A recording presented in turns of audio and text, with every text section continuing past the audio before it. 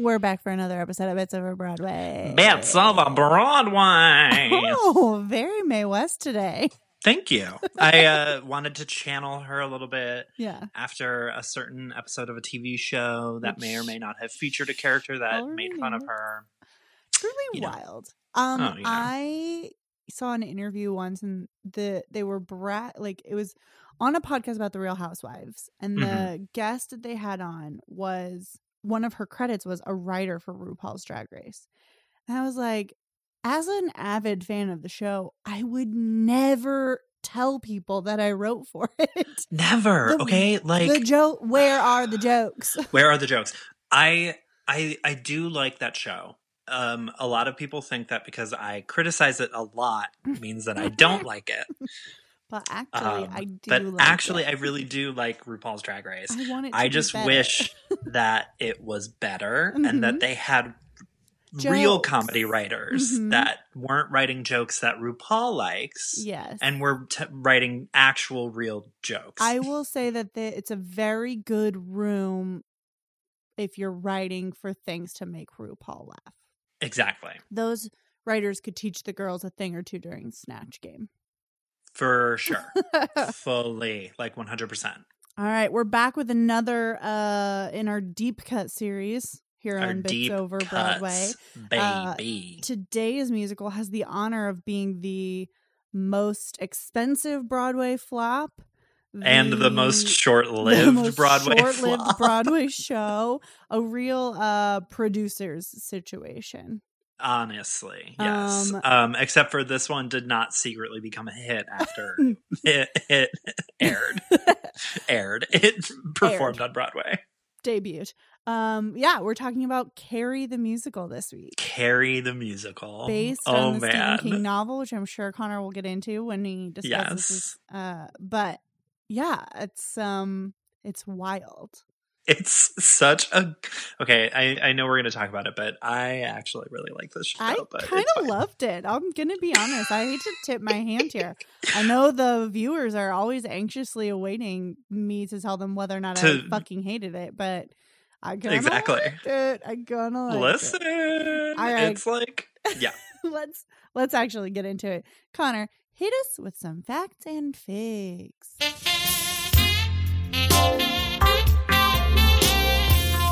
Facts and figs. Facts and figs. Yes.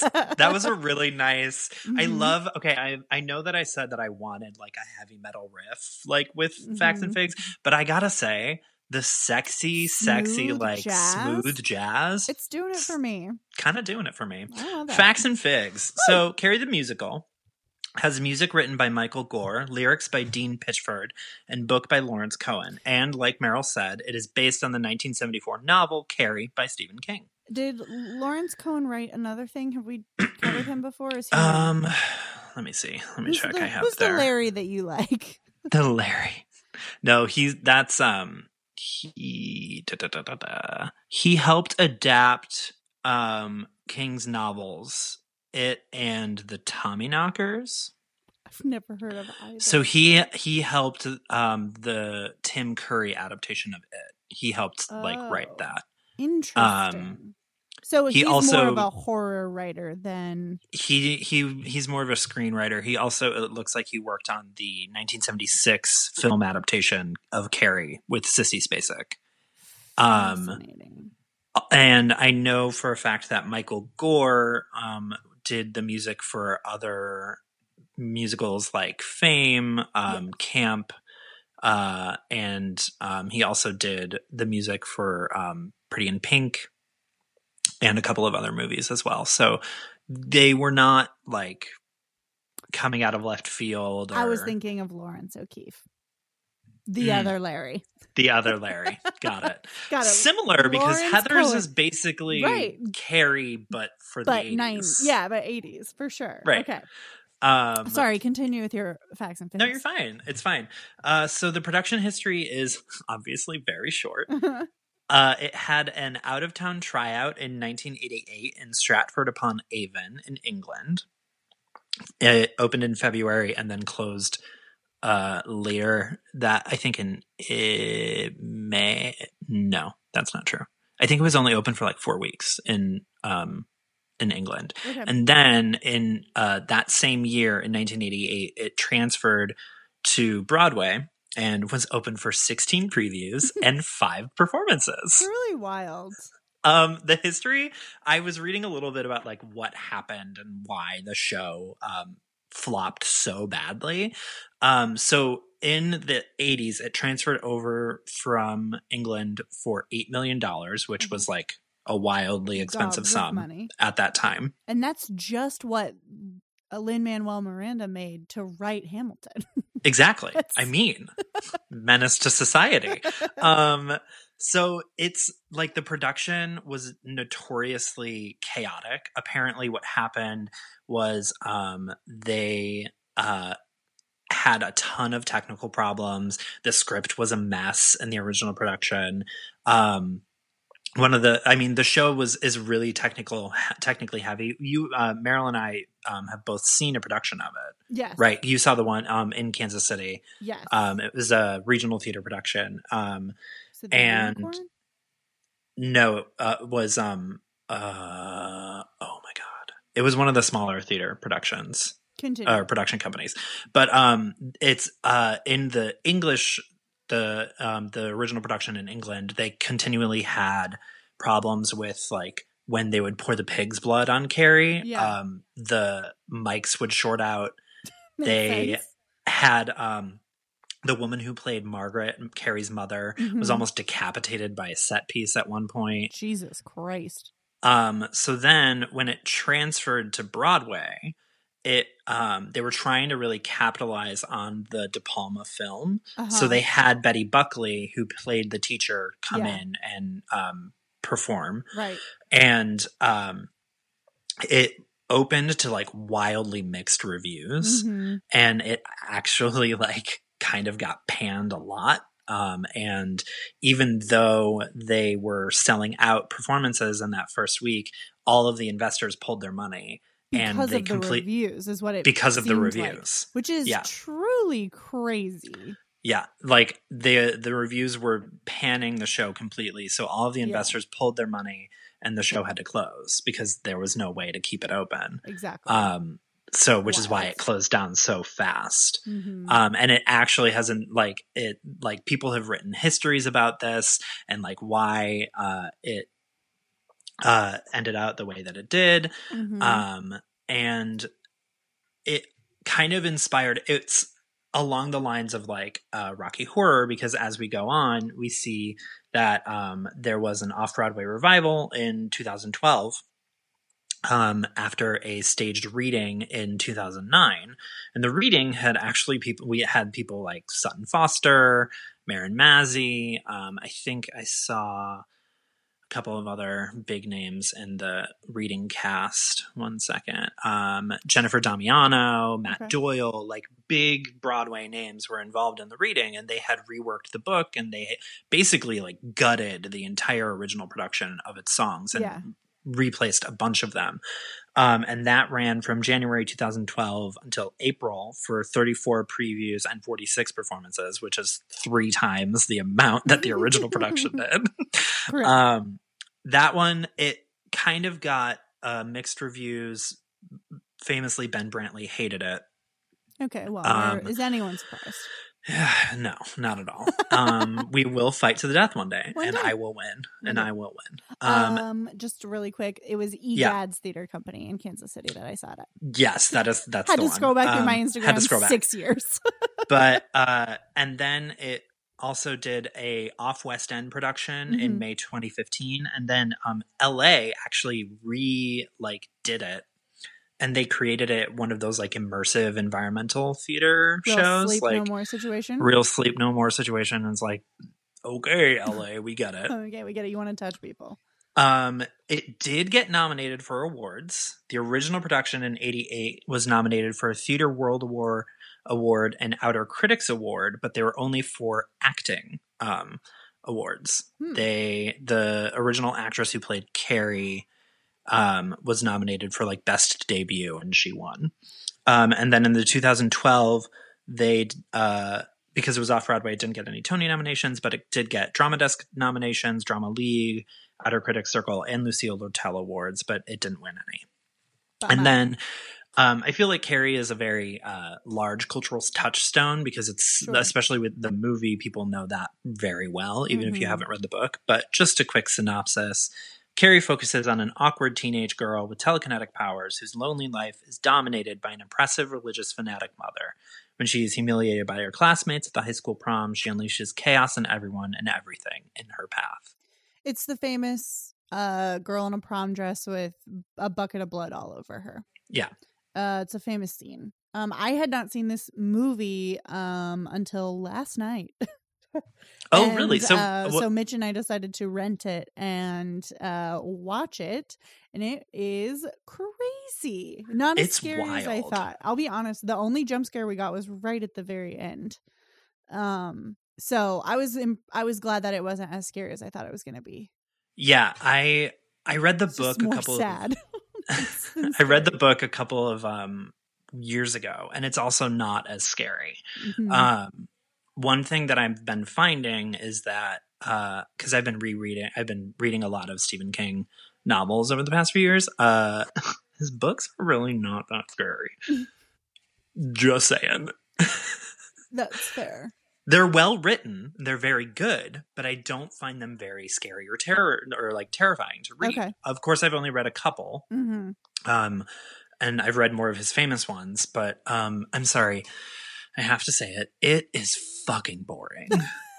1,000 pages to tell this story about a murder clown? I mean, come on. The murder clown's not even in most of those pages. No, he's not. A lot of it is just about like this horrible history of this town in Maine that is like brutalizing like gay people and burning black people down in a club. Like, yeah, but don't you see? It was the murder clown all along. It was the murder clown all along, and it's just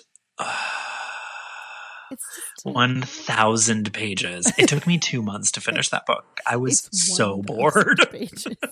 That's actually pretty 1,000 fast. pages. You were dedicated to reading it. I just finished because I wanted to get it over with. a 600-page book, and it took me 3 months because I was like, Oh I my can't God. keep going back to this. I was not dedicated to the gloss. I couldn't do it. It's just so boring. But when I read Carrie, I actually enjoyed it. I thought it was more sci-fi. Okay, yeah. It's definitely it's also really interesting the way that he does it. Because he tells the book is told in like newspaper clippings, diary entries, letters, that sort of thing, and interviews, as opposed to like a traditional narrative storyline.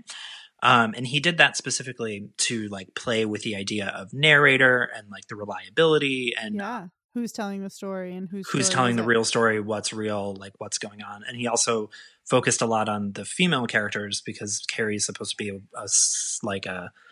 kind of a weird, like feminist story almost, which we can talk about. I will say, I think the musical did a good job of making Sue's character more sympathetic and kind of fleshing that character and that story out more than the movie. And I think it did a good job making the mom not seem so insane. There was more like I'm gonna get this name wrong, from Tangled, Mother Gothel, is that her name or something? Yeah, like Mother that? Gothel. More like she's still bad, and we can all agree like she's crazy and she's bad and she's abusive, but it does a better job of like rendering her a little more human, I think, in the musical. Agreed. Her songs are like really, and it's performed by Maren Massey, who's a Broadway staple. Yeah. She's amazing. She's very talented, but her music is like some of the most interesting in the show. I agree. Because it's like she's like wrestling with all these things about her daughter, and like it's really good. Yeah. So let's dive in. Also, Speaking Maren of Massey, in, R.I.P. She passed away 2 years ago. Yes, that is correct. Speaking of in, yes, this opening number, fucking this banger. Is a classic high school opener. Oh, I love it. This is the After Today of Carrie. After Today is from a Goofy movie. And it's a great end of school, Oh high my school God. song, in my It's so opinion. good. It is so good. Yes, it is very good. I thought it was fun. Yeah, I was it's a little like, nervous at first, and then I was like fully on board with it. yeah, it totally keys you into like what the show is about, Mhm. because the entire song is just like, high school sucks and I just want to fit in, and that gives you everything that you need. I will say that if we're like comparing, because I feel like Carrie is sort of like the protogenitor to Heathers, which is then the prototype of Mean Mean Girls. I feel like if I were to compare those three musicals, I think Heathers has the better of the like keying you into what's going on in the opening number with Okay. like High School is Hell. But this one just fucking bops. Should we make a bracket of which show would win? of shows set in high school with a misfit leading the cast, like being the protagonist? And we're gonna do a bracket to see who wins. I love that. That's amazing. It gets you in the vibe. I think it definitely sets the time period as well. Yeah. Well, I know for the musical that they kind of took it out of the 70s. They like bring it into the modern They do. era. They definitely don't use as much slang, I guess. Right. But it still felt the period of high school that everyone fake remembers, that was never actually the period of high school when they went there, but they're just like, you remember when we all took cars to the prom and we went and got milkshakes at a like, what time period are you referring to? Like, exactly. It's always this weird, I don't know, made up high school land, and I think it does a good job of firmly like planting its feet into generic time to be in high school. Yeah, fully. Absolutely. I think it's a really interesting I don't know. I just really fucking love this number. I like it. It's fun. I used to listen to it all the time driving to and from Kansas City and Columbia when I was living in Columbia. It's just such a bop. For sure. That's it. And that's it. Okay, so the next song, The Wizard and I. Oh, sorry. I mean, Carrie. But it is The Wizard and I. It's the I Want song. It is The Wizard when and I. I'm famous, you'll all be so mad you treated me so mean. Exactly. And honestly, what is Carrie if not another way of telling the story of Wicked? And what is Carrie if she's not Taylor Swift? Exactly. Thank you. Finally, somebody said it. Someone I've been thinking said it this whole time. Oh God. No, it's a good song. Okay, also, there are no, I meant to say this at the top, there are no recordings of the 1988 cast. So what we're working off is the 2012 revival album. I was reading in the history that for the longest time you can see bootlegs of the passed around bootlegs. Yeah, of the original production. I watched a little bit of the opening number. Ooh. Very 70s. It's actually more 80s because they're doing like the workout class with like the leg warmers and like that's the opening number and that's how they do it. But apparently for the longest time, the only cast recording until 2012 was from a Norwegian middle school, and they had translated the songs from into English, Norwegian, English. Yeah, English, Norwegian, English. So like the songs were like really weird and wild. I gotta hear it. I honestly wish I could find it, and I wish I had read that before we started recording. This will consume me for the foreseeable future. We will track it down. We will put it in the show notes. Yes. Oh, that's incredible. Amazing. Yeah, but there are bootlegs, and they're just like hanging out on YouTube. You can find out. You can peep those. Yeah. Open Your Heart. Why don't I remember this? It looks like it's This is the one. Carrie and her mom, and who's Waylon Wilcox? He is the preacher that her mom is listening to. Oh, okay. Gotcha. Oh, wait. No, you're reading. Oh, wait. No, you're right. You're on the 2012 production. Yes. That's her mom is like listening to the preacher when Carrie comes in. And I've been thinking about this a lot, and the way that Stephen King uses religion in this story, and like how religion is used. Ooh, pop off. And it's really interesting. I was reading somebody's analysis of the book, and they were talking about how like Carrie was sort of before The Exorcist. And in Carrie and The Exorcist kind of like take two different looks at religion and horror. Whereas like in Exorcist, religion is sort of like this savior ideal. It's what is used to like protect people. Whereas like in Carrie, religion is looked on as like the bad thing. It's oppressive. It's part of the horror of the show. For sure. It's really interesting to like kind of untangle the point of religion in the show. Because it's like, is it looking at it as abuse? Is it looking at it as like redemption for Sue? Because they in the musical they really do use Sue as the main character as opposed to Carrie. Yeah. Because she's the 2012 revival kind of like puts her at the center of the action and makes her the entire musical like her recollection of what happened. Yeah.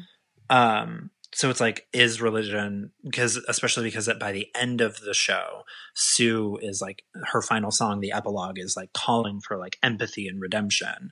Is that like, does religion play into that? That was my English level 101 analysis of religion. No, we love Stephen it. King's Carrie. I love it. It's, I also just, I have a really interesting relationship with horror because I really like horror, but I don't like watching horror. I don't like being scared. Exactly. I just think that horror is really interesting in the way that it like can like look at metaphor and all these different things in society and that kind of thing. Yeah, I think we can go right into the discussion. We can segue, not even segue, but like going more into religion turning abusive, and Eve Was Weak being the next song.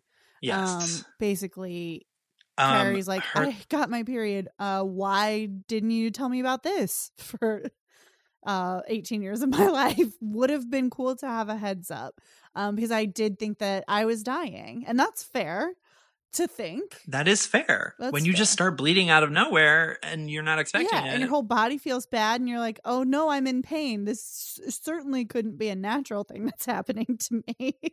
Surely someone would have mentioned. And then her mom is like, you would have hoped. You dirty whore. You got your period and now you're dead to me. Now you're dead to me and I'll never speak to you again. Go into your cellar.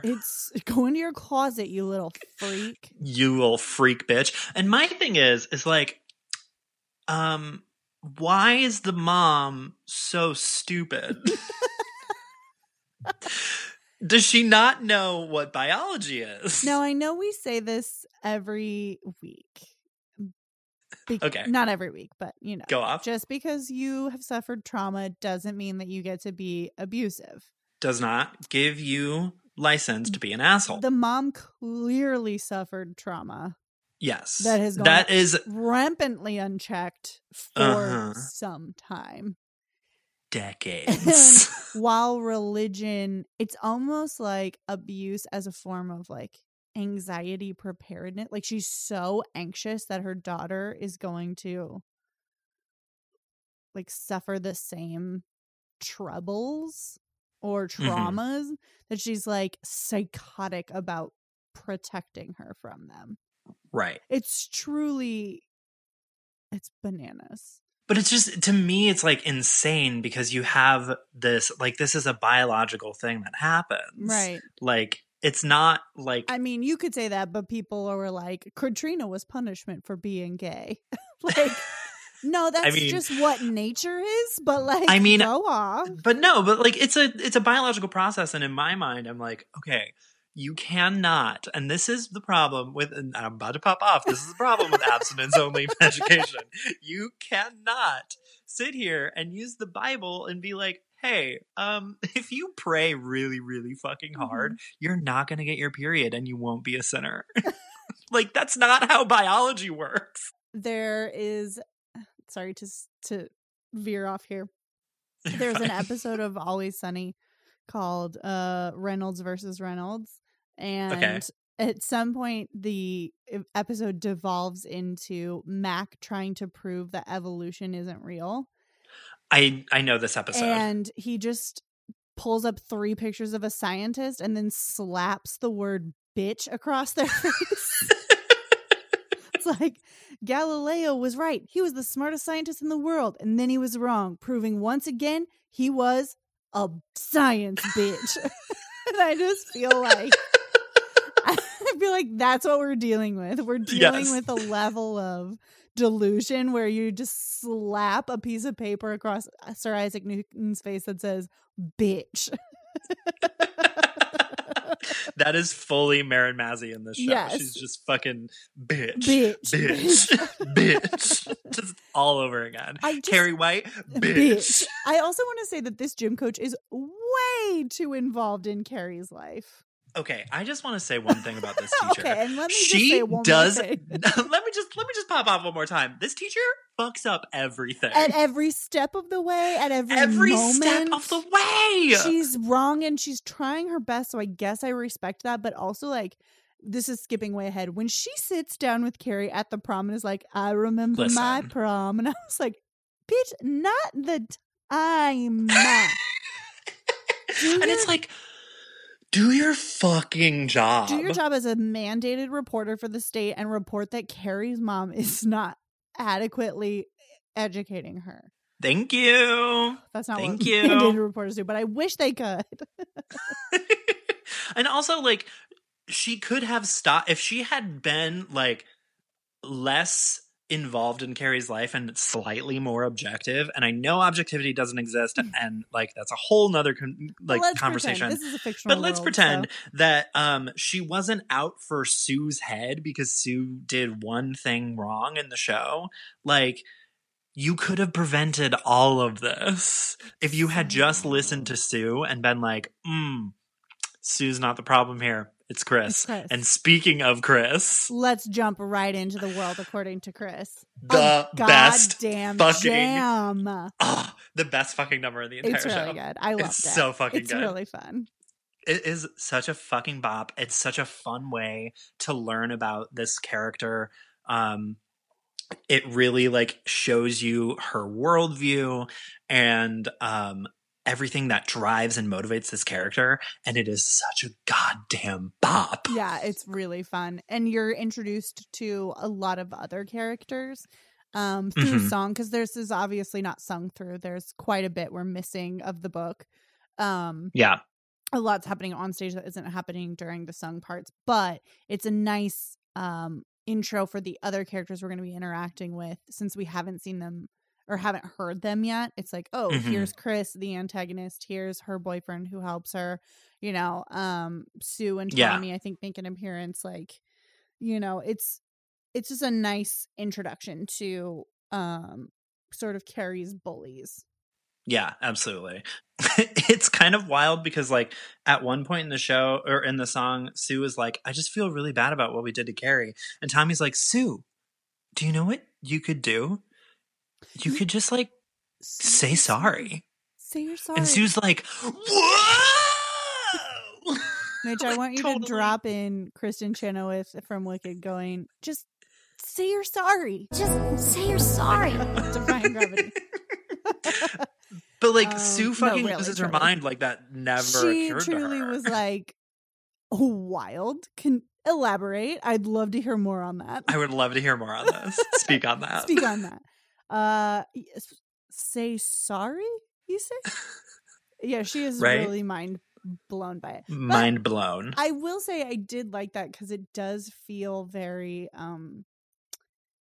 in the same way that reality TV is blown up over things. I think high school gets the same way, where you're just like, I couldn't just say sorry. Right. There's so much more at play here. And you're like, if you just said sorry, a lot of this would get resolved very quickly. Exactly. If you just stopped acting like a fucking lunatic. Right. This if could you all would like go away a lot faster. If you just genuinely were sorry. Right. Like, you don't need to concoct this elaborate scheme for Tommy to take Carrie to the prom. And like, then, what? And what's the end game there? Because, like, right. then what? She thinks that he likes her her, and then she's like, in best case scenario, she thinks Tommy wants to date her, and it means way more to her than it's meant to. And worst case scenario, she uses her telekinetic powers to shut all the doors and burn everyone to death. And honestly, I think we went worst case scenario. We went worst case scenario. And it's just, you hate to see it, but sometimes that's just the outcome you get when you concoct a dumbass scheme as a teenager. A scheme. Truly, play that out to its end. It doesn't make any sense, Sue. And I like Sue. And I like where her head's at, but damn, she's Sue, trying to do the right thing. She's trying to do the right thing, but she doesn't understand that doing the right thing would just be apologizing. The right thing in this case is don't bully your classmates. Exactly. And that is a lesson that we all learned in Dare. Right? Is that what Dare was? I don't remember. Dare was about not fucking lions, I think. Oh, wait, that lion was so hot. See, Connor, you didn't learn the lesson. I didn't learn the lesson. The lion is not hot, and you don't want to have sex with him. See, Dare was the Reagan administration's response to Cats. Because they were like, Cats was too horny. Too horny. We need to teach all these kids not to fuck lions. It's good that we have time to invent these conspiracy theories. Yeah, I like that. It's good for our brains. It's like Sudoku. Yeah, 100%. Keeps your brain active. Keeps your brain fresh. We got to do something to stay active, you know? Okay, so the world according to Chris, and then we're back in the religion. I feel like religion. I wanted to jump, because we're talking about Chris and Sue, and we have our our 4 main female characters now. I wanted to talk a little bit about what this show says about feminism, about women in general. Female empowerment and that sort of thing. Well, I'm kind of throwing this one to you because I'm famously not a woman. Famously, I am a woman, tragically. Right now, annoyingly. What it says about feminism. I don't know, I think it does a good job of I think everyone gets a good dose of flaws. Which I always appreciate. I find pretending like girl boss, queen, superstar, goddess feminism is cloying, and unrealistic. So I enjoy when women are flawed and can fail just as hard as men. That's a quality. It's a quality. That's quality. As Ariana Grande would say, it's a quality. It's a quality. I don't know. I don't think of it as particularly speaking to feminism, other than it is a story between women. But I don't think that I don't feel that women react physically, in the way that Chris wants to do, where she actually wants to physically affect Carrie by dumping blood on her, even though she's removed from that act. It's not like throwing a fist. To me, that doesn't seem like the normal narrative for women. I don't know. Sure. I'm trying to do this live on the air because I was thrown into the hot seat. I'm so sorry. Making me think critically, and my brain is atrophied into this good, this bad. This good, this bad. Do this, not that. Yeah, I don't know. It's interesting how both Chris and Sue not manipulate the men in their lives, but ask favors of the men in their lives in order to help them, and Carrie essentially use them to their own means. Their own ends. Yeah, and Carrie and her mom don't really, other than the pastor that her mom listens to, Margaret listens to, Carrie and Margaret don't really have a male force in their lives. That's true. I think it's just interesting because horror famously has always had a misogyny problem. For sure. And I don't know, in my view, sometimes I think that maybe the lesson of this movie could be reduced to menstruation makes women want to murder. I could see an argument for that. And I'm not saying that that's what the thing is. I'm saying that people could make that argument. Yeah, of course. I could follow that. Yeah. I agree. I think that this showcases female characters with flaws but also strengths, because you see different types of strength. Mm-hmm. Whereas like Sue is more empathetic. You have Carrie, who is like literally a murderer, and then you have Chris, who's like, I am going to get my way no matter what. Mm-hmm. So it showcases different personalities for all of the women in the show, which is really great. And they're all relatively fleshed out, I feel like. I think so too, which makes it enjoyable. It feels I think it's good that I have to think harder about how the female characters interact with one another, because normally when female characters are not well written, it's immediately apparent. And I'm like, well, yeah, why would I even engage with that? Like, yeah, they're one note. Here's their job. They're a screaming shrew. They're, just there for because she's fat or whatever the fucking trope might be. It can be distilled down, I think, more into tropes a lot of times. And I didn't feel that way about this one, other than like Chris is the bully, but she plays such a good bully. She is such a good villain. She's such a good villain. Yeah. Especially after The World According to Chris, because you just know exactly what she wants, exactly what she stands for, and you see her entire plan play out throughout the show. Mm-hmm. She's such a good villain. Yeah, it's really, and she's dating a horrible dickhead. Yeah. But you're kind of like, whatever, I don't even care, because she's mean to him and he's horrible right back, and they're just this terrible Bonnie and Clyde garbage pail people. Right, which is like what kind of when you get to the whole like murder at the prom scene, it feels earned. Mm-hmm. Like finally, like you are rooting for Carrie in that moment, even though it's horrible and like this terrifying scene. Yeah, you're still rooting for her because you're like, yeah, these people have been like awful people. As we were watching last night, there's a scene at the dance where Carrie is dancing with Tommy, and they kiss, and then she's like, "This." She says something really nice, and he says something really nice back to her, and Mitch just goes, "Oh, this is gonna be horrible, isn't it?"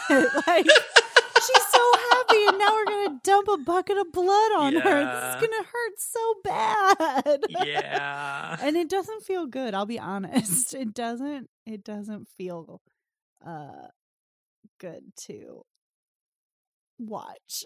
It sucks. It sucks to remember what high school was like. Yeah, honestly. And God, this show really makes you feel that, doesn't it? It does, which I think is a mark of a good show. Agreed. You really are like in it and going along with it. And I think it's really well done. Agreed. Ben Brantley in his review said that all of the high school stuff was one note and that it was all like kind of playing the same thing. And I was like, but think like Ben Brantley, back to high school. Have you ever been to high school? It's all one note, and the note is a 10. Exactly. I'll tell you why it's one note. The note is horny to the max. The note is horny, and everybody like is just mad all the time. Yeah, horny, mad, and scared. Everyone's mad. Everyone's horny. It's like Carrie says at some point, she's like, I thought it's when her and the teacher are singing during the prom number. She's like, I thought I was the only one that felt this way. And I was like, no, literally everybody feels like an outcast. Everyone feels like they're disgusting and they're just mad and horny all the time. Like that's high school, baby. That's high school, baby. That's high school, baby. Yeah. I think I'm skipping ahead, but I really liked Sue and Tommy's song when they're dancing. I think it's "You Shine" or something like that. Oh yeah, I skipped way ahead, but I love that song. It's a really nice like moment between Sue and Tommy. Yeah. You do, because again, the show really does like flesh out its characters a little bit more. And I feel like that also speaks to Stephen King because he is so involved in his characters' lives.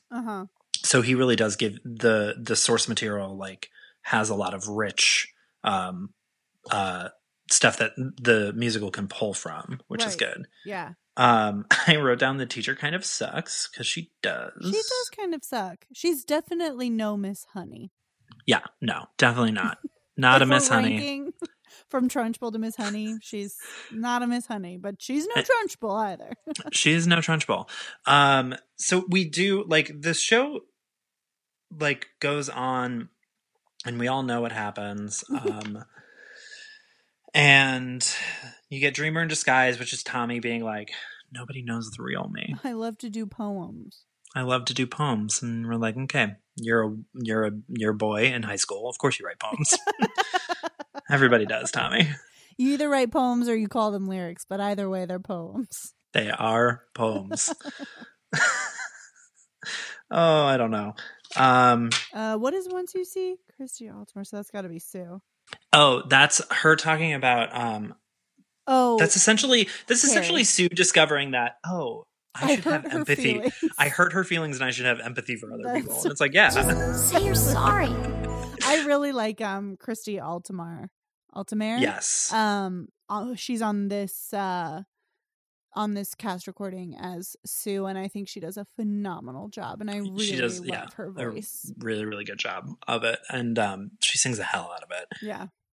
Unsuspecting Hearts, that's the teacher being inappropriate. She's just like, it's so wild that the coach is like, you got asked on a date? Okay, well, go on it. Who knows? It might be great. And Carrie's like, well, what if it Why isn't? are you so involved in this Shut poor up. girl's life? I don't Shut get up. it. I don't get it.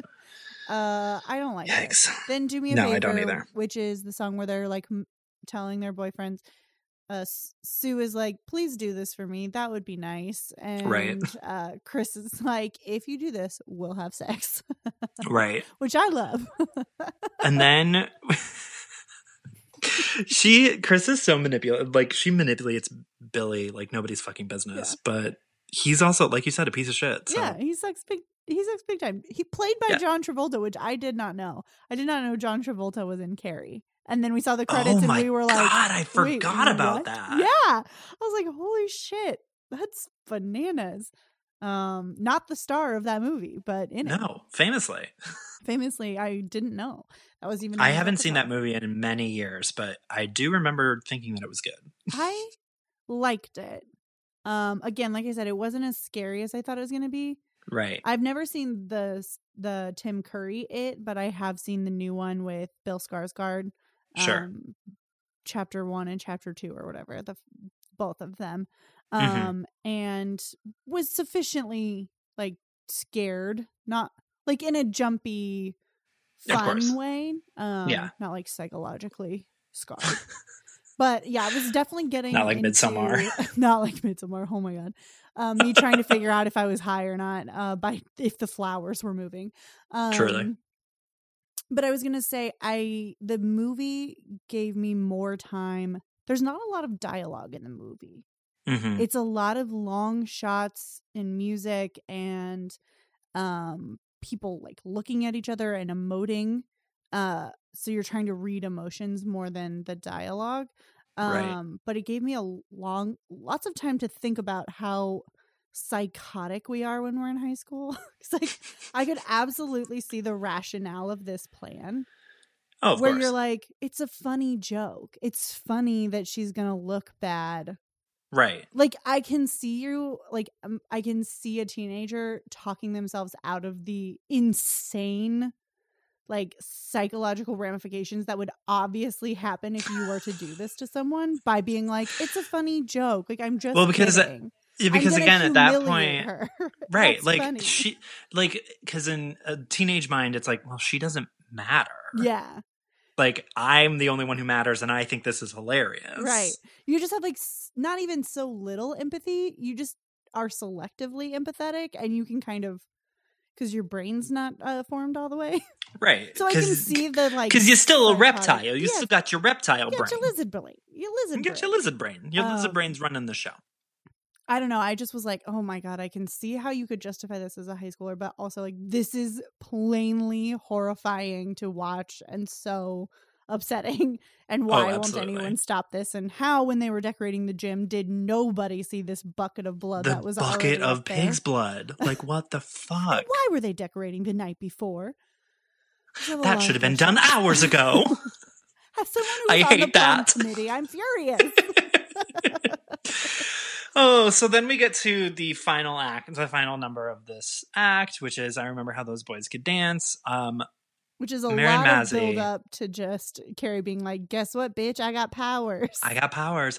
Okay, but I do want to say that this song is basically Carrie being like, Mama, puberty is really fucking me up. And Mama just goes, well, the Bible says you're fine.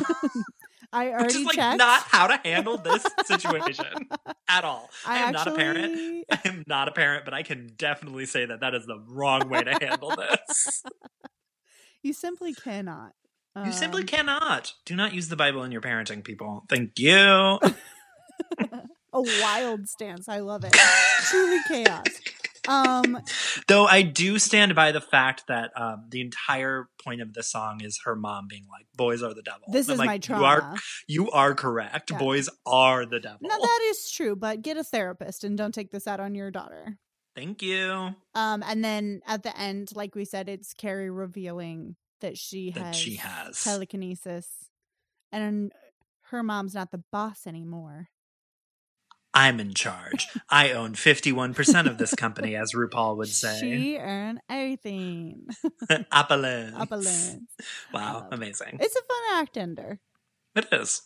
It's not like as big. It's not like as loud as I like an act, a finale act to be, but it sets the stage for what's to come. Yeah, the Bright Side is Act 2 opens with such a fun ensemble number that I forgive it. Agreed. Let's take a break before that and come back to it. Yeah, let's do that. Yeah, we'll come back with Act 2 in just a minute.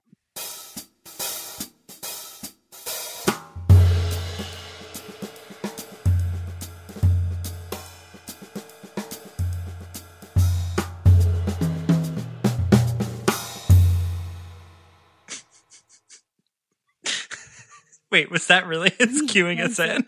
I wish that the people at home could hear him cue us in. Because it's different every single time. And it's always unhelpful. And it's always slightly aggressive and rude. Yeah, always. Always very rude, Connor. It's incredibly rude. I'll never forget the time that he literally got to get us to stop talking, cut us off with the music. Just truly didn't even ask us, didn't even tell us he was going to start recording. Just was like, okay, here's your intro music. And we're there like, you go. okay. All right. Wow, go off. Passive aggressive producers. You'll love to see it. That's why we have them. Connor, was prom a night you'd never forget? Prom was a night I never forgot.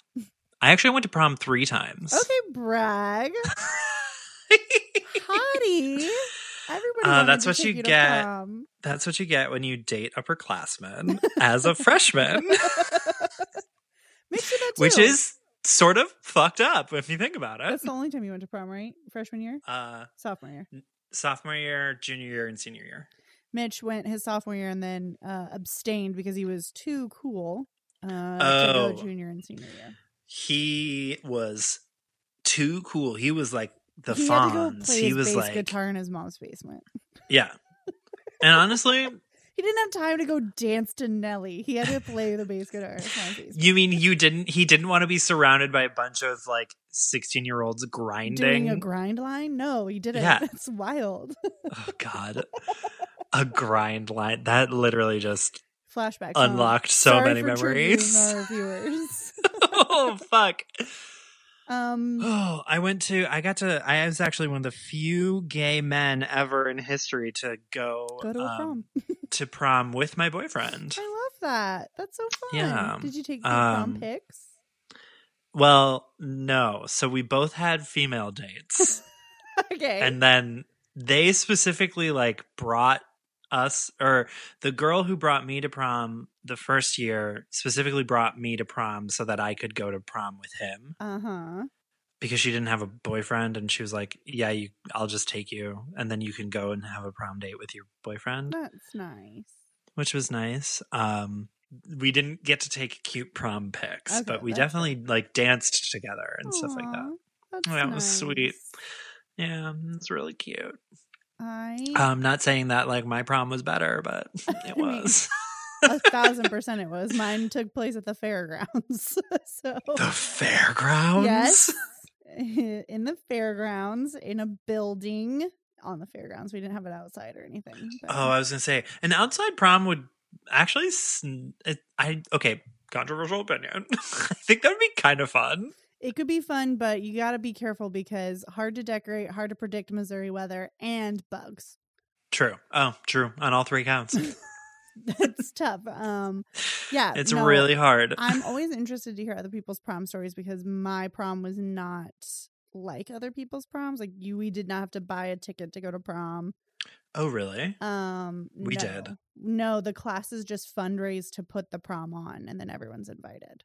Nice. So the junior class does fundraising all year, and then that's what pays for the decorations budget and stuff. Did you guys do like prom king and queen and court and all that? We did do prom king and queen and court. I was never part of that. Okay. For prom, so I didn't really I don't really remember it my junior year, but senior year, the guy that I was sort of dating, we didn't go to the prom together as dates.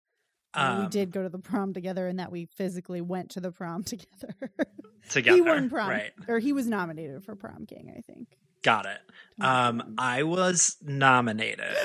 Oh my god! So like the way that we did it at our high school, if I remember correctly, anybody who went to Joliet West that listens to this, feel free to correct me. Direct at Becky. At Becky, my best friend and number one fan of the pod. Check out her episode Fun Home. You love to see it. If I remember correctly, the way that nominations worked was it was like every club nominated like a guy and a girl. Uh-huh. So there were tons of nominations. Like it wasn't like bracket. a well-seated bracket, if you will. And you like got to if you were like nominated, you got to campaign. So Becky and I were nominated for choir, I want to say. Amazing. But neither of us cared or took it seriously or wanted it.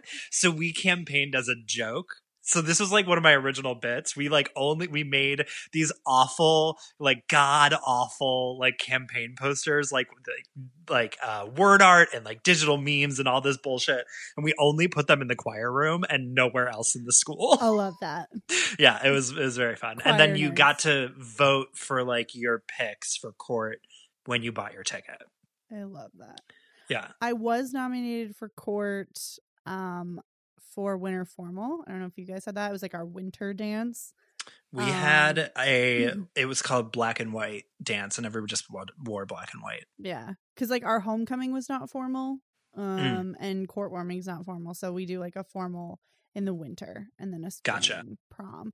But I was on the court for Winter Formal my junior year and I thought it was a trick. I didn't understand how I got on the ballot. I was sure, even though I had never seen the movie, that someone was going to carry me. Yeah, someone was going to pour pig's blood on you. Yeah, I absolutely. I mean, for the longest time, I thought that's just what prom was. It was just a ritual to pour pig's blood on people. Just ritual sacrifice. Yeah. Yeah, I was very nervous, and I like went up to the stage before we got crowned and stuff, and I inspected the rafters because I was truly terrified. You like actually like climbed up there and was like, I cannot climb, but I did look. I can't have a bucket of pig's blood in this. I did not win, so. Oh, well. So this is now we get to the moment that you were talking about earlier, the song between Tommy and Sue. They kind of like go and have their own like private prom. Yeah, because they're little in moment, love. And she's which like, is I'm sacrificing my senior prom night. Right. For Carrie. But she says it in a way that doesn't make her sound so selfish. But they do have like a nice little moment where they're talking. Okay. So I guess what I wanted to get to with all this prom chat was like, did prom mean as much to you as it means to these people? No. Okay, me either. My mom made me go to prom. Oh, really? So, yeah. I mean, I ended up having a good time every time I went, but I was just like not a dance. I didn't want to go to dances. Yeah. And so my mom was like, no, you should go. It'll be fun. And I went both times, but it was never like this hyped, like the senior prom. Right. Like, what's the difference between senior prom and prom any other time? Like, who cares? Right. Exactly. I feel like this is something that's missing in like a lot of high school media and like shows that talk about high school and like what that means. It's like, where is the high school show where prom just doesn't matter. Yeah. Prom, Because honestly, that is the story of high school. Was like we were all just kind of there. yeah. We were like, okay, we're like in a hotel ballroom. Yeah. And we're listening to Soulja Boy. Yeah. Okay. Okay. Like where is This is where the is moment that? I always dreamed of. Exactly. It's like, where is that story of prom? That's the story. I'm That is doing the prom Crank content that I want.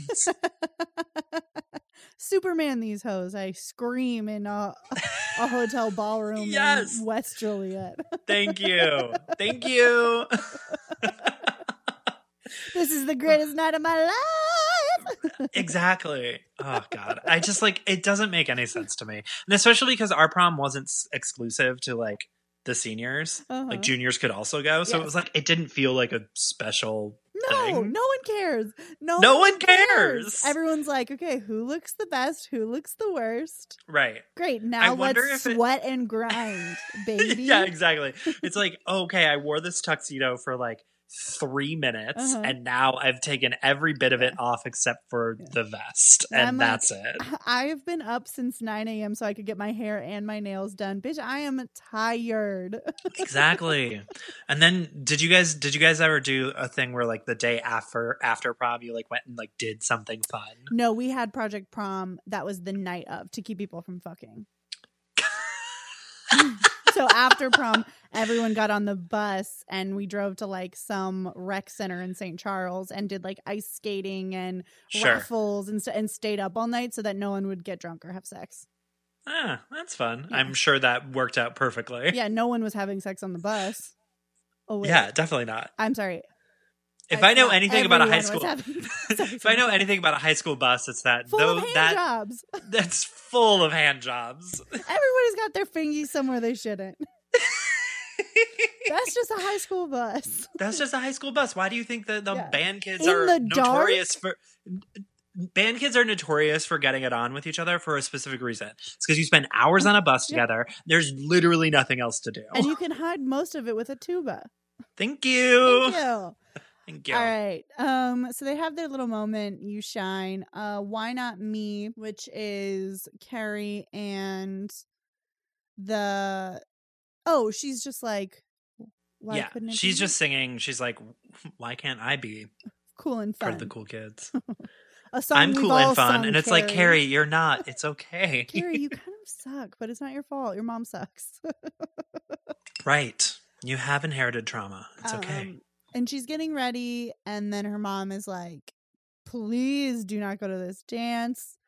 While she's getting ready, we should say this is the technical aspect during Why Not Me. That's also when Carrie is getting ready, and she's like using her powers to make like her hairbrush fly and her dress spin. Like she's using her powers Matilda style for like a fun reason. That reminds me, I think it was a Tumblr post like back in like 2013.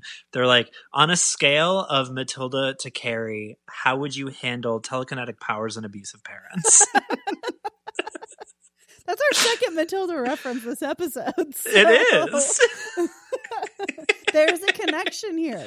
There fully is. I'm interested in any graphs, charts, PowerPoint presentations you all might have to show that correlation to me. Please tweet at us at bitsoverbway on Twitter. Thank you. Email them to us, bitsoverbway@gmail.com. I'm interested in your presentations. We need to see the presentations. And if you have any scientific evidence, please share it. Please link it. Yeah. Then her mom comes up and is like, please don't go. Please. It's going to be so bad if you go. Please don't go. And Carrie's like, Mom, fuck off. Fuck off, Mom. I'm hot. And in this moment, she is. She is hot. Because famously, she makes the dress herself and she's like, in the movie, isn't it just like, it is almost like a silk nightie, isn't it? It 100% is. Yeah. She's just like, honestly, Michelle Visage would read her to filth for wearing that. She'd be like, it's a nightgown. It's a nightgown. It's a piece of fabric. It's a piece of fabric with another piece of fabric wrapped around your arms. Let's be honest. You look good, but it's a piece of fabric. It's a piece of fabric.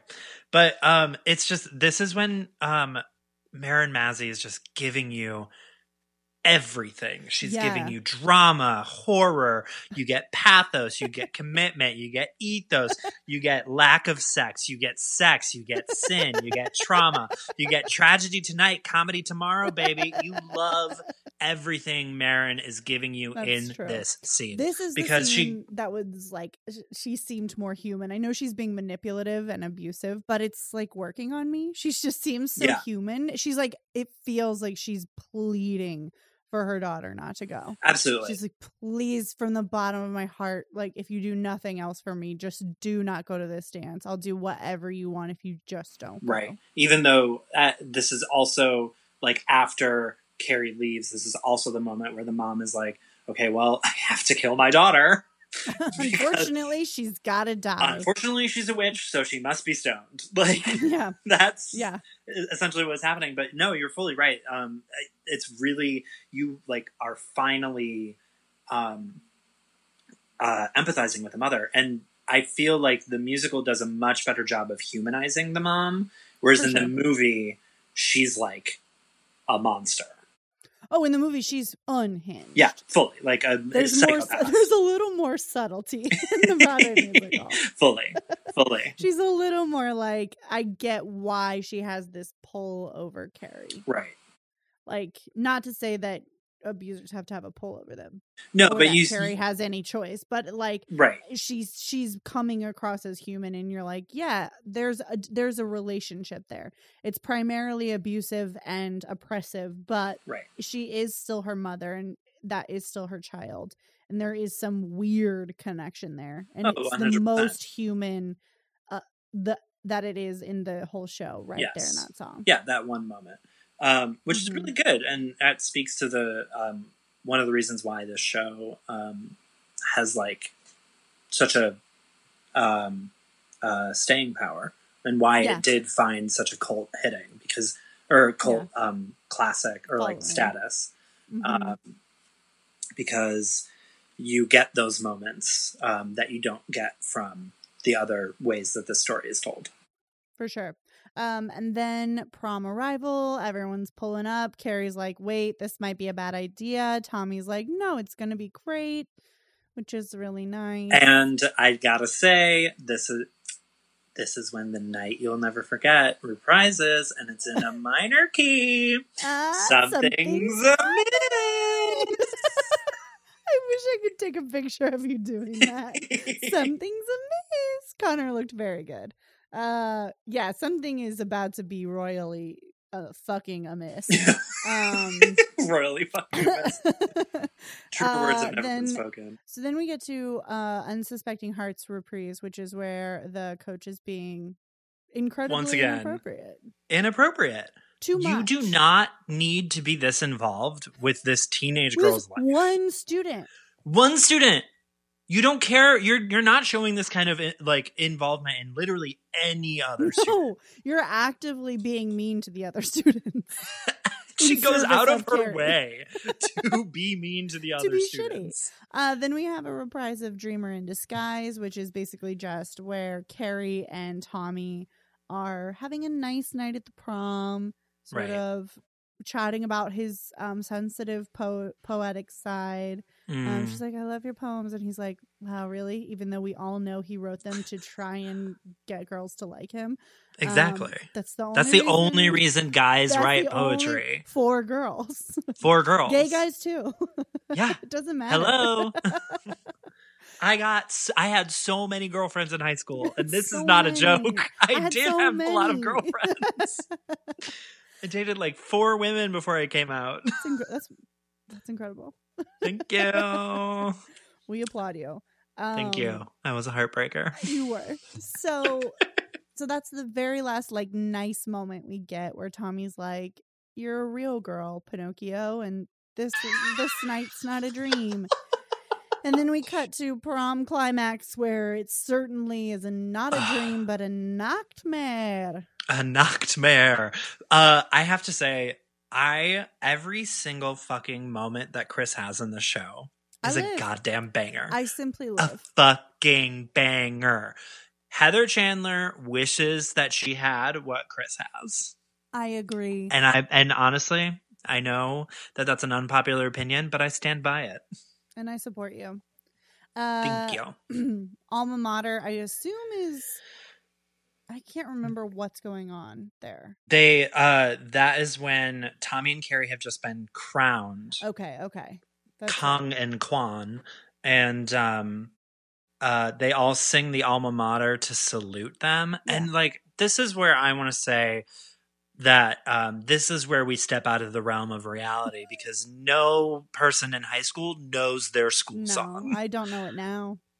I never knew it then, and I had to play it in band. And I fucking did not know what the fuck it was. Yeah, no. No one would ever sing their alma mater. And that is honestly the only thing of this show that That's is unrealistic. outside of the realm of possibility. I'm sorry. 100%. Then we get to the destruction. And that's all the where- doors close. That's where Carrie pops off. She lock the doors fully, tight. she's tight. Let's It's gonna have be a Kiki you'll never forget. And then Yes. she fully murders a Kiki everyone. that murders everybody at the end. Yeah. Except for Sue. Sue gets away. But one of the things that's really interesting about the show is the way that they do the destruction. This is like one of the most technically heavy aspects. Mhm. And I know in the EGATS production that we both saw, I was dating somebody in the production, so I kind of like got to see, like, figured out a little bit behind the way that they did it. Mhm. And because again, with the problem with the mics, you can't get the mic wet, otherwise it won't work. So the entire destruction scene is just drenched in red light, Mhm. and it is made to look like Carrie has blood on her, but Mhm. there's specifically like she leaves the stage at a certain point and then comes on with strategic blood drenched on her. Yes. So that the mic doesn't get wet, because you have to like take care of the production side of things. And then there's also like all these cables swinging and like sparks and like things flashing. It's a really, when it's done right, it looks really cool. For sure. Yeah, so she fucking wipes the place. And Sue gets away because Sue was trying to warn the coach about Chris's plot. Right. And because she saw the bucket and she was like, I don't trust that bucket. never trust a bucket.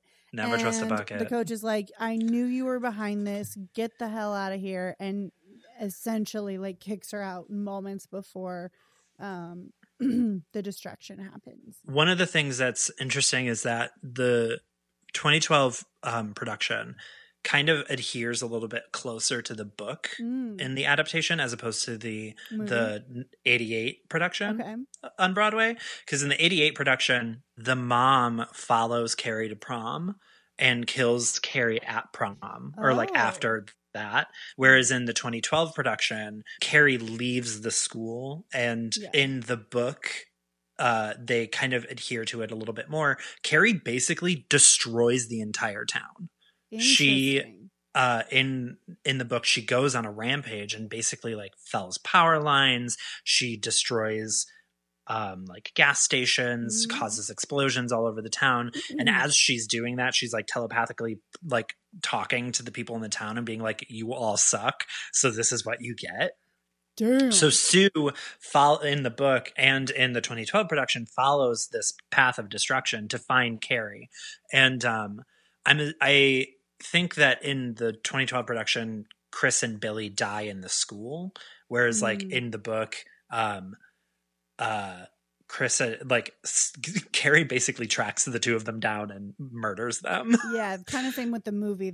Except they're following Carrie, and they try and run her over with a car, and she turns around and then flips their fucking car with her brain. Yeah, it's crazy. Wild but the 2012 production, when they reworked the book, they kind of reworked the book of the musical. They adhered a little bit closer to that plot because Carrie leaves the school and she goes home, where she finds like a little like solace from her mother, who then stabs her with the fucking knife. Or at least in the movie, I don't remember from the production, but it is wild. She's like holding she fucking her and stabs her in the back. Thou shalt not suffer a witch to live. Not good. Not good. good. Not good. And then Sue comes upon her after this happens, and Carrie kills her mom. Yeah, Carrie telepathically stops her heart. Oh, that's how it works. Yeah. In the movie, she stabs her with knives, and she ends up looking like a little Jesus Christ figurine at the end. Oh, I do remember that. Yeah. Which is, symbolism. Symbolism. Famously, religion, symbolism, metaphor, simile, etc., etc. etc. You've been to English 101. Yeah, so Carrie kills her mom, and then in the musical, Sue is with Carrie in her last moments, kind of like holds her as she. That also happens in the book, where it's sort of like this again, coming back to like what I was talking about earlier with like what is the point of religion in this show. Sue kind of comes along and acts as this forgiving force. And it's also like a final act of redemption for Sue, because she and Carrie have this final moment where Carrie's like Carrie is forgiven by Sue, sort of, and Sue is redeemed in Carrie's eyes, as Carrie is dying in Sue's arms. Yeah. And then there's like this weird moment where like Sue gets her period the minute that Carrie dies. And I'm like, okay, that's a little strange. Don't need to keep going back to the period. Right. I feel like it's so, like, in my brain, I guess I see the through line because she gets covered in blood and... Yeah. But, like, to me, the period is just... That's not, like, a theme. That's just, like, an initial... I guess it sparks a lot of the problems, but I just, like... Right. I don't understand using that as a through line. That's so weird.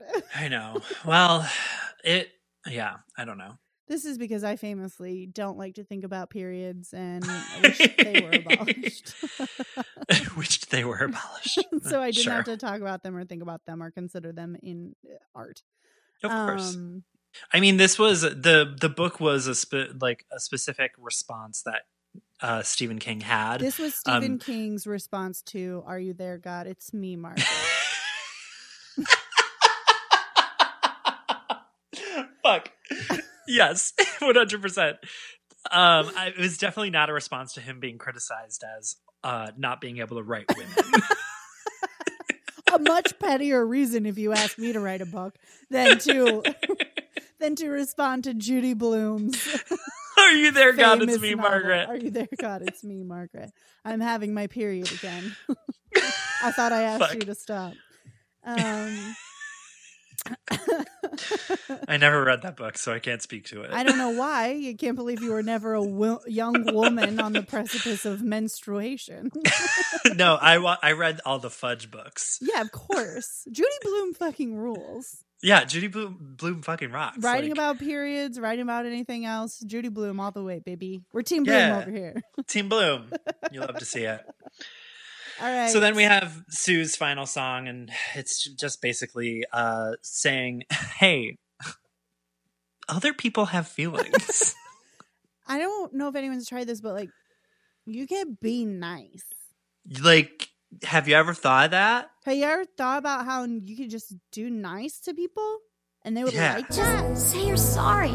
Wild. A wild hypothesis. Wild concepts. Interesting postulation. Not sure about that, Sue. We'll get back to you. Yes, 100%. Still thinking on it, frankly. We're going to take that into consideration. Yeah. We'll take it under we'll file it away. Of course. We'll form a committee. Noted for the record. Thank you. Thank you. Did the secretary get that in the minutes? Just wanted to make sure it's all above board. There, all squared away. Yeah, and then the show's over. It's really interesting. I was reading a lot about the show and about the original production and that kind of thing. And one New York Times article about the 2012 revival brought up a good point in that one of the reasons why the show doesn't work on Broadway is because horror doesn't really translate to musical theater very well. Mm-hmm. I would argue that the show does its best. Sure. And I think that the show works best when it leans into also like the campier elements of it. Mm-hmm.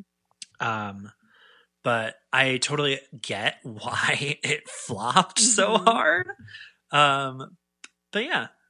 Yeah, it's a good one. It sounded like to me that it flopped mostly because the investors got spooked. Yeah.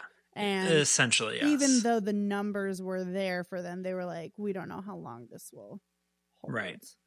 Which is a risky run, but also like just wait for the numbers to reflect that. I don't know. Listen, I'm not rich. I can't tell rich people how to spend their money. Exactly. But yeah, I think I wish I could. Would that I could. Would that I could. There are actually people who have the ability to make that policy. And yet. Here we sit. Yeah, no, I think that horror doesn't need to be... I think there's a way to do horror on the stage that will always be different from how horror movies are made. Exactly. Because I feel like with the way, and I'm sorry to like budge in, but I feel like the way that, and this is seen in other shows that do horror, like there's an Evil Dead musical, there are other, or like Rocky Horror is technically a horror show. American Psycho, would that be? American Psycho, you have to lean into the more goofy parts of horror because horror and comedy are so closely linked. For sure. Because it's all about timing. It's all about like tension and release. So I feel like, especially in shows like American Psycho doesn't really lean into the camp as much, but it still does have like that push and pull of horror and comedy, whereas like a show like The Evil Dead, the musical, that is like they go full camp. They like literally have blood cannons that spray into the audience. Like you are still have those horror elements, but you're playing with them. I'd argue Little Shop of Horrors plays with horror as well. It is still a horror musical, I would fully. But again, one of those that leans into the camp elements of it. Right. And I think with this too, I don't think it's trying to be too earnest. I think the benefit of high school as a setting is that you can lean more into the camp element. Yeah, for sure. High school can be so cartoonish. Either just looking back on it or, you know, understanding that high school is all blown out of proportion anyway. Yeah. So it works nicely as a camp sort of setting. Same with Heathers. Same with 100%. Even Mean Girls, although that's not horror, that's pretty strictly comedy. But yeah, I think you're right. I think there are ways to do horror on stage, and leaning into the camp and really leaning into comedy helps. Yeah, for sure, because it does speak. I mean, musical theater is very much not a traditional medium for horror. People would generally go to see musicals to see the sweeping Broadway numbers, the comedy of the shows, or to even when you do have more serious shows like Spring Awakening or Next to Normal, it's still you have like those moments of levity that let you in on the show. You're not going there to be scared. You're going there to be moved emotionally. Right. And I would argue that horror can move you emotionally. For sure. But I think it just has to be handled correctly. Absolutely. And I think you could get that out of Carrie. I think there's some genuine moments of emotion between her mom and herself. Absolutely. Between her and Tommy, between Sue and Tommy. Like, you can absolutely get those emotional moments out of it. But yeah, you're right. It takes a delicate hand to guide that. For sure. Okay. Anything else? Nope. That's good for me. Should we do Man in Chair for me? Man in Chair. I really do love this show. I think that the music is really, really good. It has a lot of really good bops and bangers. I think that it's a really interesting adaptation and a faithful adaptation of the like adaptations that we have covered on the show recently. I think this one sticks to the source material pretty well, but also plays with it in Mhm. interesting ways, like building on the relationship between Carrie and her mother, and fleshing Sue out as a character more really well. And it's just like seeing it really helps. The production that we saw, I really enjoyed when I saw it all those, what, 7 years ago? It was a long time ago. Yeah, I 7 or don't 8, rem- I like Jesus. don't remember. But it was still a really fun number, or a really fun show to see. And I think that it will continue to live on in its cult status. And I hope that people who listen to this will go out and try and explore and learn a little bit more about the show. For sure. Stage and it in your high school. yeah, stage it in your high school, stage it in your regional theaters. You love to see Yeah. it. Mare, people out. man, and share this for us. I really enjoyed this musical. It is fun. There are some, as Connor said, bops and bangers even. Of course. And I love that. The World According to Chris going on the Broadway playlist. It's so fun. I love it. Yes. Overall, probably not like a show that I would listen to regularly. Not like in rotation, but if it was ever playing near us, I would go see it. Like I would absolutely go see any production mounted of it, just because we touched on it briefly, but the technical aspects of this show make it so interesting. Like I just want to see how people stage it. Oh, absolutely. Because of all the effects, all the actual technical talent that is needed to stage this show. So I would be interested to go and see it for that reason. But also the music is fun. And when you have like good leads and really incredible actors, then I think it would really be something to watch out for. It'd be, for sure. Would be fun. So 2 thumbs up for me. Yay. So, you have anything to plug, Connor? No, as usual, you can find me at Cerelia12 across all platforms. You'll find my funny writing there. You can find my funny videos on TikTok. You can find basically anything, anywhere that I do on social media. Love that. Yeah, that's my entire life. Do you want to give out Mare? Your Switch code? We'll link it in the show notes. It's already out on my Twitter. So if you follow me on Twitter, we can be Switch friends, and you can come to my island on Animal Crossing. Come to Connor's Island. It's getting really cute. My whole timeline is just Animal Crossing at this point, and also like other things, but mostly Animal Crossing. And I can't tell you how many times I've just Googled Switch to see how much one would cost, and I forget every time. Like, it can't be more than like $100. And I'm like, oh my god, it's so much money. I can't. It is a full game system. Yeah. I just keep tricking myself into being like, yeah, it's like a Game Boy, it's fine. And it is. God, if only. And also, I don't like video games, so like, why would I want to play it? But I want to play it because I want to know what everyone's talking about. Yeah, it's just really cute. It's fun. It's very relaxing. I play the pocket version. Oh, okay. So I have that, and it bores me to tears. So I can't imagine that the full really game would not be that fun great for me. It's just that, but on a larger scale. Yeah, and slightly better because you get more control over like the design and everything. Okay, that I probably would enjoy more. Yeah. Okay, so we won't post your Switch code, but if you want, follow me on Twitter, Mare, anything for you to plug? No, nothing for me to plug. You can find me across all platforms at Meryl K. I love tweets about TikToks. I love tweets about other funny things. You can follow this podcast across all platforms at BitsOverBway. You can email us bitsoverbway@gmail.com. You can find us on SoundCloud, Stitcher, Google Play, Apple Podcasts, anywhere you find your podcasts. We're there. If we're not there, please let me know and I'll get us there. You can find us on Patreon. That link is in our show notes. We have made a Spotify for Bits Over Broadway. I mean, you can find us on Spotify, but we've also made like a user on Spotify. That link is in our show notes. And Connor will make a Broadway playlist for that. I'll make a Broadway playlist. Mitch has made a playlist for the Facts and Figs songs he uses to get drops from. We post show hints. So hints for that week's show that's dropping on Twitter and Instagram on usually Tuesday or Monday before the episode drops. So check that out. And check our Patreon for our check-ins. I don't even know what we're calling them at this point. I'm sure we'll have a fun name by the time they release. Where Connor and I just catch up. Anything else, Connor? Did I forget? Nope. Okay. I think that's it. All right. Bye. Now you're dead to me, and I'll never speak to you again. Go into your cellar. Go into your closet, you little freak. You little freak bitch. And my